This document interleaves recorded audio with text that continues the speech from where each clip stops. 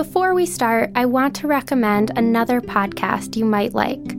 It's called Blackfishing the IUD and is based on a book with the same name. It's hosted by the author, Karen Bailyn. Like our show, she takes a critical look at gendered health and chronic illness, and she explores the epidemic of autoimmune conditions, medical gaslighting, and racism in the history of gynecology. You can listen to Blackfishing the IUD wherever you're listening to this right now, and we've linked to the book in the episode notes on our website. When Lara Parker was in college, she went out on a run. Suddenly, she doubled over. It felt like someone was ripping her open, from the inside out. I just was overcome with the worst abdominal pain I've ever experienced in my life. I crawled to the women's bathroom. I was screaming, vomiting, writhing in pain, delirious with pain, started hyperventilating. Somehow, she managed to reach a friend who called an ambulance. The doctor at the ER, after I arrived in an ambulance, mind you, literally told me to just take ibuprofen next time. The doctor said it was just period cramps, that Advil should do the trick. Except Lara wasn't even on her period. When her dad got to the hospital, he was just as shocked and upset by the doctor's response. That made Lara feel better. She insisted that it couldn't possibly be period cramps. But as the pain meds kicked in, she started to question herself. Once they get the drugs and once the IV starts to hit and your pain lessens and you come out of it and you're like, okay, well, maybe I'm just being dramatic. But it was real. The pain was from an ovarian cyst bursting inside of her. Even so, the experience in the ER made it harder for Lara to trust her own instincts. When I think back on when I started to, question my own sanity, it was that moment.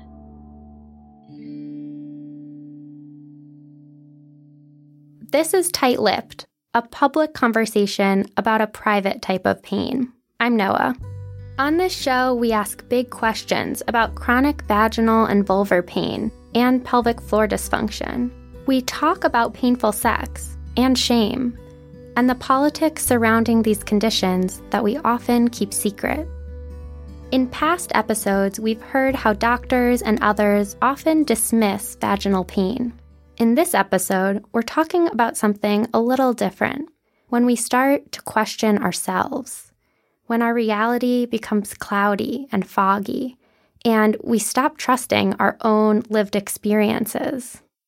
We're talking about what some patient advocates call medical gaslighting, when a healthcare provider makes you question your sanity, or if your symptoms are real. We want to know what the consequences are of not being believed. Did I dream? Did I really dream? Yes, Paula, you dreamed it. You dreamed all day long. That's the 1944 film, Gaslight, based on a play by Patrick Hamilton. In the story, Gregory is trying to isolate and confuse his wife, Paula. He turns the gas lights in the house on and off, and then insists that she's imagining it. Are you telling me that I've dreamed? Everything. All that happened. All that did not happen. Gregory wants to make Paula question her sanity. He wants her to be institutionalized in an asylum so that he can inherit her fortune. Psychologists in the 1970s began using the word gaslight as a clinical term to describe the abuse portrayed in the film. To be clear, gaslighting is often used to describe a specific form of domestic abuse, when a partner, family member, or intimate figure tries to manipulate someone, repeatedly convincing them that what they think happened didn't. Dr. Paige Sweet has done research on how gaslighting works. Sweet is a sociologist and postdoctoral fellow at Harvard. She emphasizes that gaslighting happens when people have a relationship to each other, and one person has some sort of social power over the other, meaning a random person walking down the street can't gaslight you. So there's a hierarchical relationship of some kind. Then the person who's on the lower end of that hierarchy can be vulnerable to abuse and manipulation. Sweet argues that gaslighting is rooted in a power imbalance. She interviewed women who were gaslit in the context of domestic abuse. The person who's doing the gaslighting uses inequalities or stereotypes, let's say related to gender, to sexuality, to race, to class, to make them doubt their sense of reality, to erode their autonomy, to isolate them. This gaslighting had a lasting impact on the women Sweet spoke with. So there's no one else, because I'm very isolated in an abusive relationship, I'm not able to have someone else confirm that my reality is in fact reality. So gaslighting can really cut people off from social resources that they need and deserve. The women said they became overly dependent on their abusers, and they blamed themselves for things that weren't their fault, including the abuse itself. These are just some of the many consequences they faced from being gaslit. There are differences between the gaslighting in domestic abuse settings and medical gaslighting, but many of the consequences are the same. That's why some healthcare advocates have started using the term medical gaslighting. Much like in Lara Parker's experience. At the beginning of this episode, we heard Lara's story of going to the ER. There, she was told that her extreme pain and the fact that she'd passed out was because she was on her period. Lara's life has been punctuated by pain, and every time she sought answers, her experiences have been dismissed. She lives with pain all over her body. When the pain first started, it seemed like she just had a lot of unrelated symptoms. There were digestive issues, like nausea and bloating. And she had really painful periods, horrible cramps, throwing up, and pain with tampons and pelvic exams. In high school, she passed out from pain, and her mom took her to urgent care. As Lara started explaining what happened, the doctor stopped her. She pointed to a pin on Lara's jacket, which was in memory of one of her best friends, who had recently passed away in a car accident. The doctor closed her notebook. And just started talking to my mom about how I was actually just sad and seeking attention and acting out. And then she just left the room. Lara and her mom sat there, silent and stunned. Of course she was struggling with grief, but she'd also just passed out from pain. Instead of actually talking to me, looking into my symptoms, she was just like, "You're sad and you want attention." Unfortunately, this was just the beginning of Lara's experiences with medical gaslighting. But why did these moments have such an impact? Why does medical gaslighting lead people to doubt themselves? Dr. Becca Shallcross is a clinical psychologist and research fellow at the University of Leeds. She says that this is in part because of the power imbalance between medical professionals and patients. Shallcross conducted a study in 2018 of women in the UK with vulvodynia. Vulvodynia means chronic vulvar pain, burning, rawness, stinging, without a clear cause. Many of the women in the study felt like they had to agree with whatever their doctor said. Traditionally or historically, there is a sort of yes doctor culture. There's definitely a deferring to a doctor as knowing best. Shallcross found that even women who had done their own research had difficulty contradicting their doctor. There was one woman who took a vulvodynia leaflet with her to the doctor, and the doctor basically told her off. He was like, "My job is to tell you what's wrong with you." Lara went through something similar. No one really knows what to do in a situation where a medical professional is either A, telling you that what you're feeling isn't real, or B, just not doing their job. They're in a position of power. You're not. So Lara was getting waves of extreme pain in her abdomen, and she was having excruciating pain with penetrative sex. The guy that I was seeing said to me, like, what is wrong with you? So I knew that, like, maybe me screaming out in pain, like, wasn't the normal reaction that he got. After years of consistent pain, something shifted.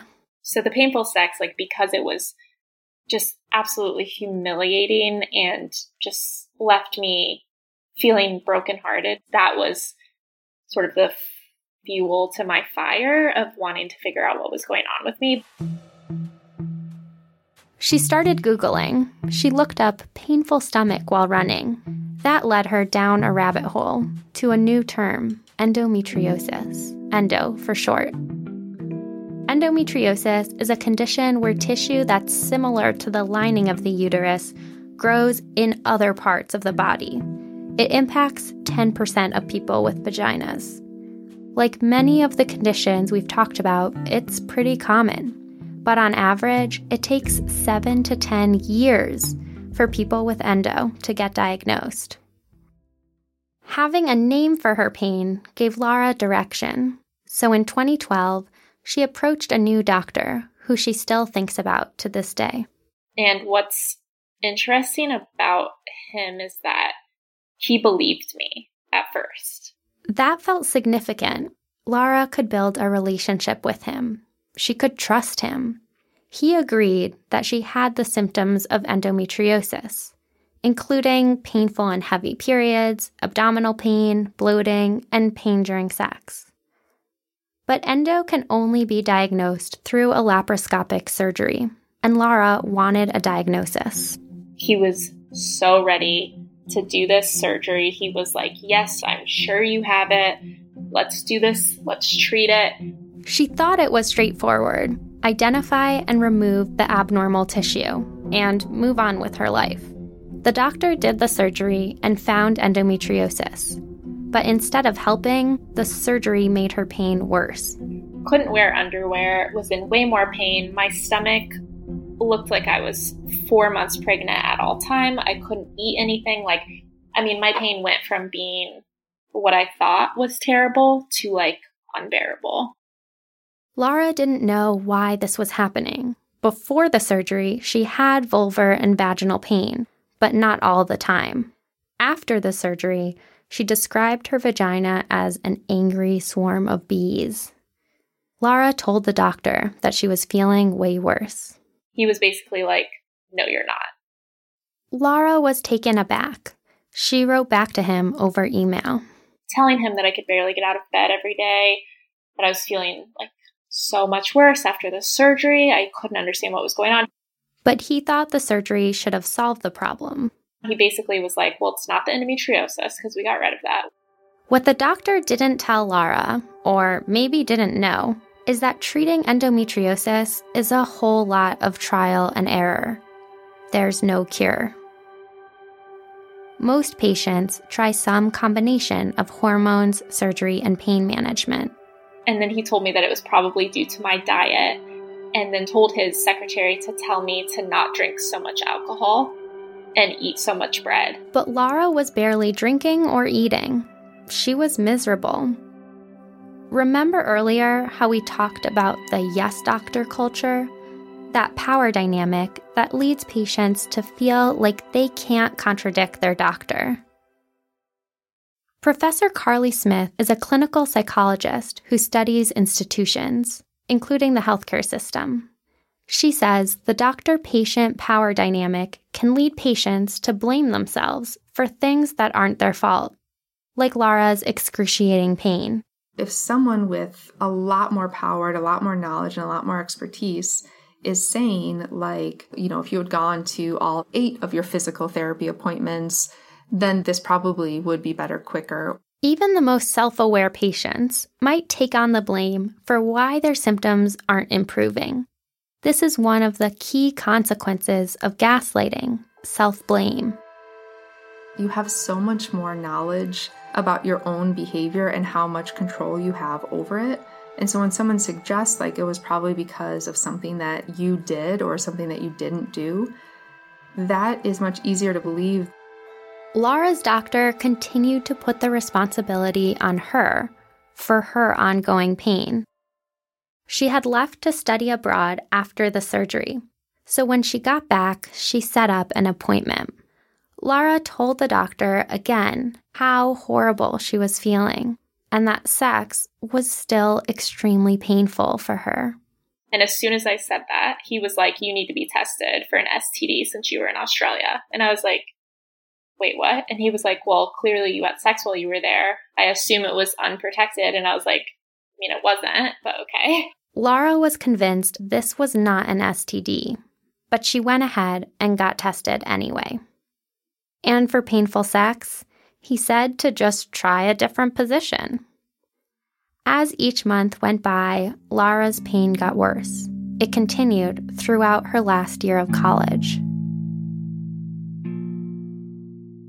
I was bedridden. I was extremely depressed. I was, barely making it to class. I was flunking my math class.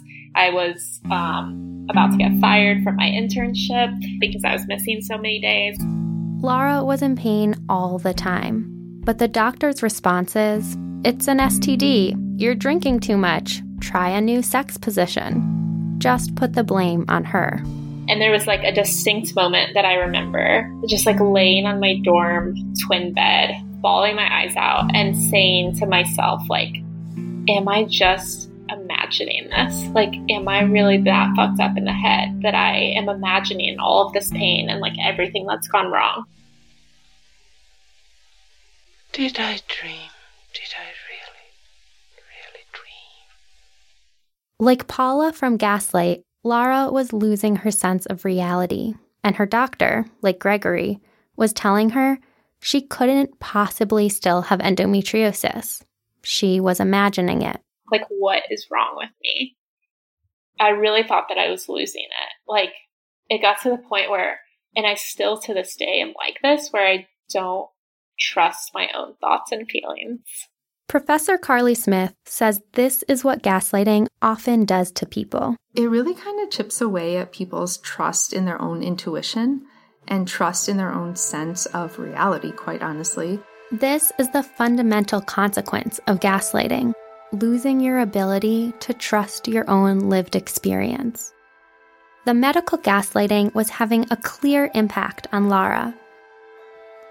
But still, Laura kept going back to her doctor for advice. After all, he was the first doctor to take her seriously. It requires a lot of effort, time, and money to find a new doctor or clinic. So it makes sense that people want to do what's necessary to stay in the relationship with their current doctor. If you have a really serious medical condition, you simply need healthcare. You just do. You don't really have the option to be like, I will deal with this on my own. I will do the surgery on my own. That's not really an option. And Laura couldn't do it on her own, which is why she kept going back. And it's not just that. Another consequence of medical gaslighting is difficulty remembering. Where someone over time starts realizing, it seems like I'm like pretty often getting the details of my healthcare appointments wrong. Like, maybe I'm bad at remembering, or maybe I just like don't really know what I'm talking about. Maybe the pain wasn't that bad. Medical gaslighting can impact your memory. It's part of why advocates remind patients to write down all their questions before an appointment. Smith says it can become harder to remember health details and events surrounding the gaslighting. Being in a situation where the best and most adaptive response is to kind of deny your own experience makes people so vulnerable to going along with things that they wouldn't otherwise. So people will undermine themselves to preserve the relationship.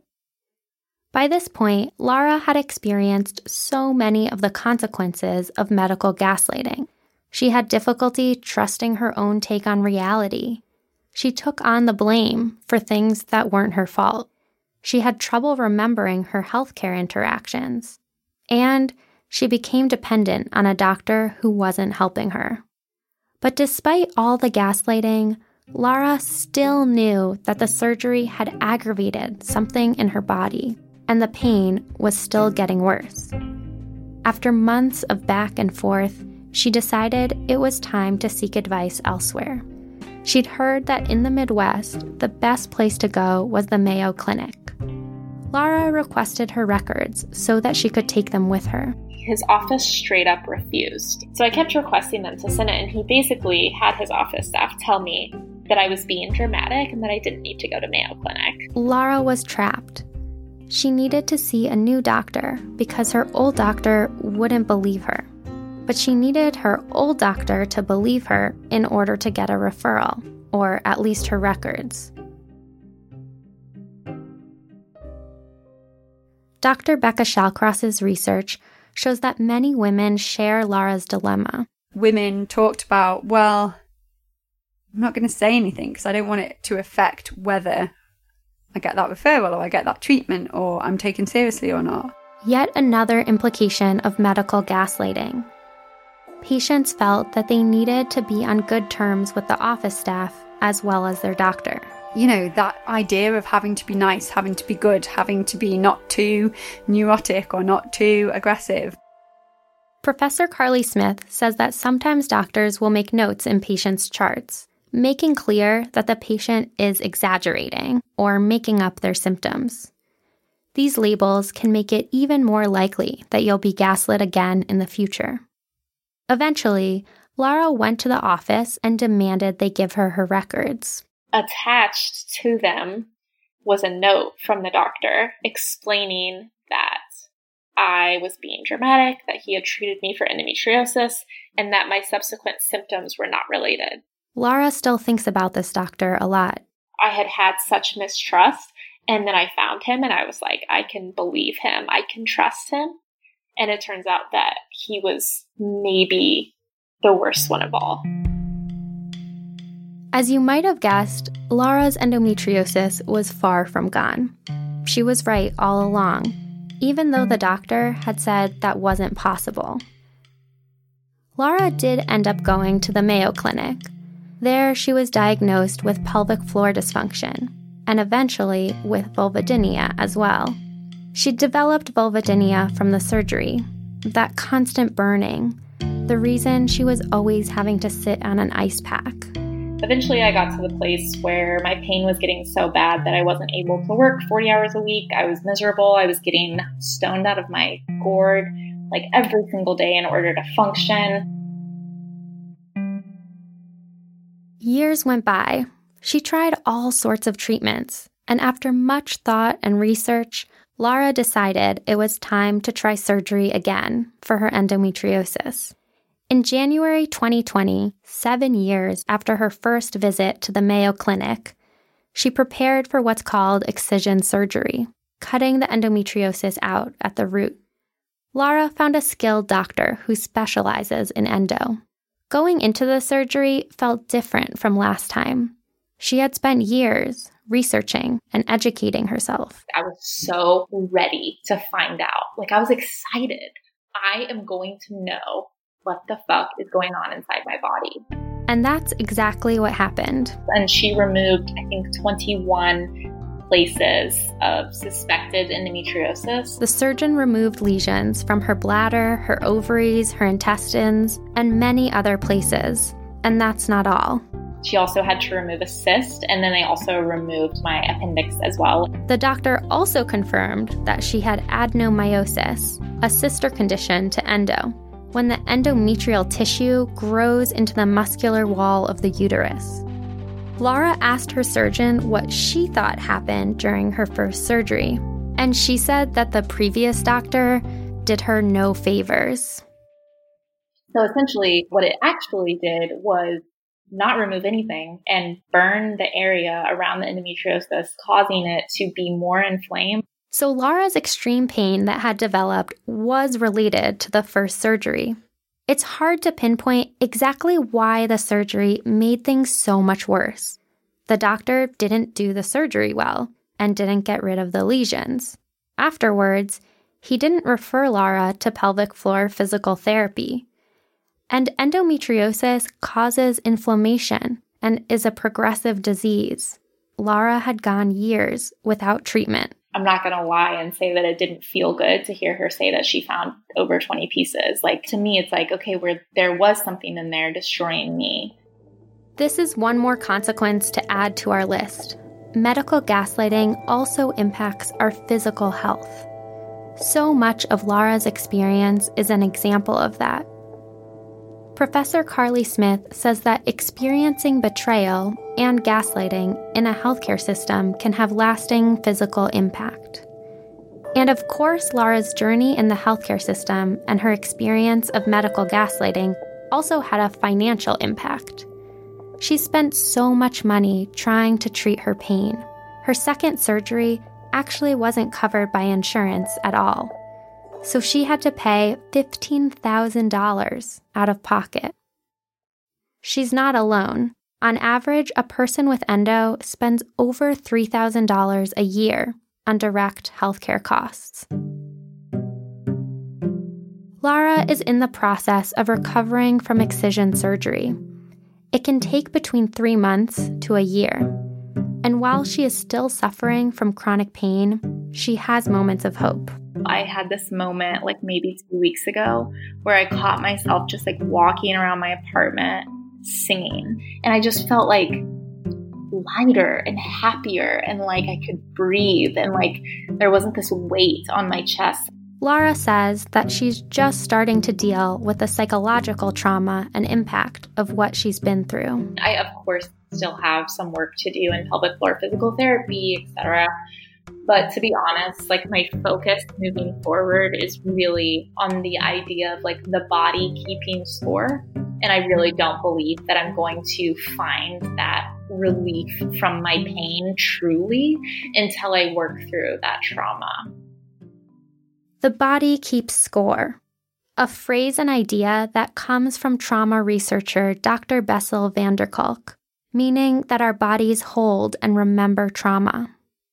It's hard for Laura not to let the years of medical gaslighting continue to influence her, like when she's talking to the endo doctor who did her recent surgery. And still sometimes she will say things to me or ask me a question about what I'm eating or something, and I will immediately become so defensive.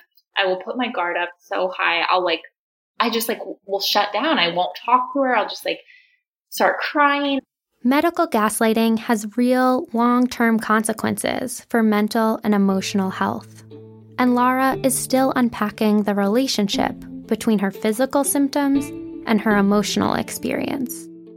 All of my symptoms became very apparent in the year after my best friend passed away, which was obviously a very traumatic time in my life. Deep down, I always knew that yes, I was depressed, but I was also dealing with something real and something was wrong with my body. Laura's story demonstrates what an impact medical gaslighting can have on people.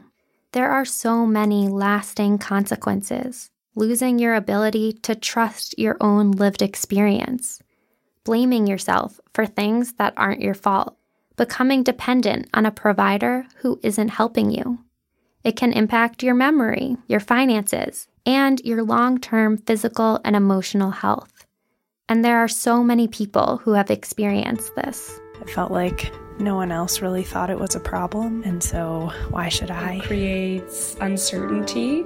It puts the blame on you in a very subtle way. It started a vicious cycle of anxiety that I pushed through for many years until I found a doctor who diagnosed me. I remember thinking, this isn't it.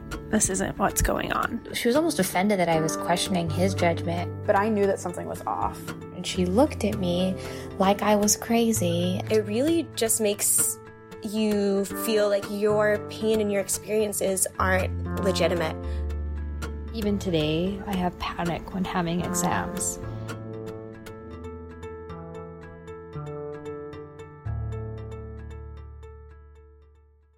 Medical gaslighting can happen to all sorts of people in different situations. But I don't think it's a coincidence that these stories we're hearing relate to people with a specific kind of pain, pelvic, vulvar, vaginal, what Laura calls vagina problems. I think those of us with this private pain are more vulnerable to begin with. We don't have the words to describe what hurts. It's embarrassing and shameful. And now we've heard that gaslighting feeds on power imbalances. So if I go into an appointment already feeling vulnerable about vulvar pain, it makes sense that this is fertile ground for medical gaslighting. We've heard many stories by now of people whose pain wasn't believed. Part of why these conditions are dismissed or not taken seriously is because we just don't know that much about them. Our next few episodes will focus on the major gap in research and understanding of women's health. We'll hear how patients have advocated for decades to change this and to understand their own bodies. Here's a sneak peek. You'd find an auditorium of women. I remember this vividly. In front on a table, a woman was lying with her legs spread and a speculum in her vagina and a flashlight, and people from the audience would come up and look to see what they could see, to learn. Thanks for listening. If you want to learn more about Laura's story, check out the episode page on our website. There you can pre-order her new book, Vagina Problems. This episode was produced by me and Hannah Barg. Our editor is Irissa Apentaku. We also received editorial support from Ellen Mayer, Ariana Skybell, and Judah Kaufman. Thank you to Daniela Tolchinsky, Adina Bryn, Joel Shupak, Heather Guidon, Crystal Dade, Talia Kaplan, Victoria Finlay, Natalie Debo, Emma Kagan, Melanie Bryan, and Katrin with Love. We're also incredibly appreciative of the professionals who gave their time and expertise to this episode. Our episode art this season is designed by Ariel Stein, and our logo is from Gabby Escobar. Melissa Guller at Wit and Wire designed our current website. You can check it out at tightlippedpod.com. The music you hear is from Blue.Sessions. We're so grateful to have the support of our sponsors. This season is supported by the Durot Fellowship Alumni Leadership Award, the National Vulvodynia Association, and the Vagina Collective. Thank you so much, and we'll be back soon.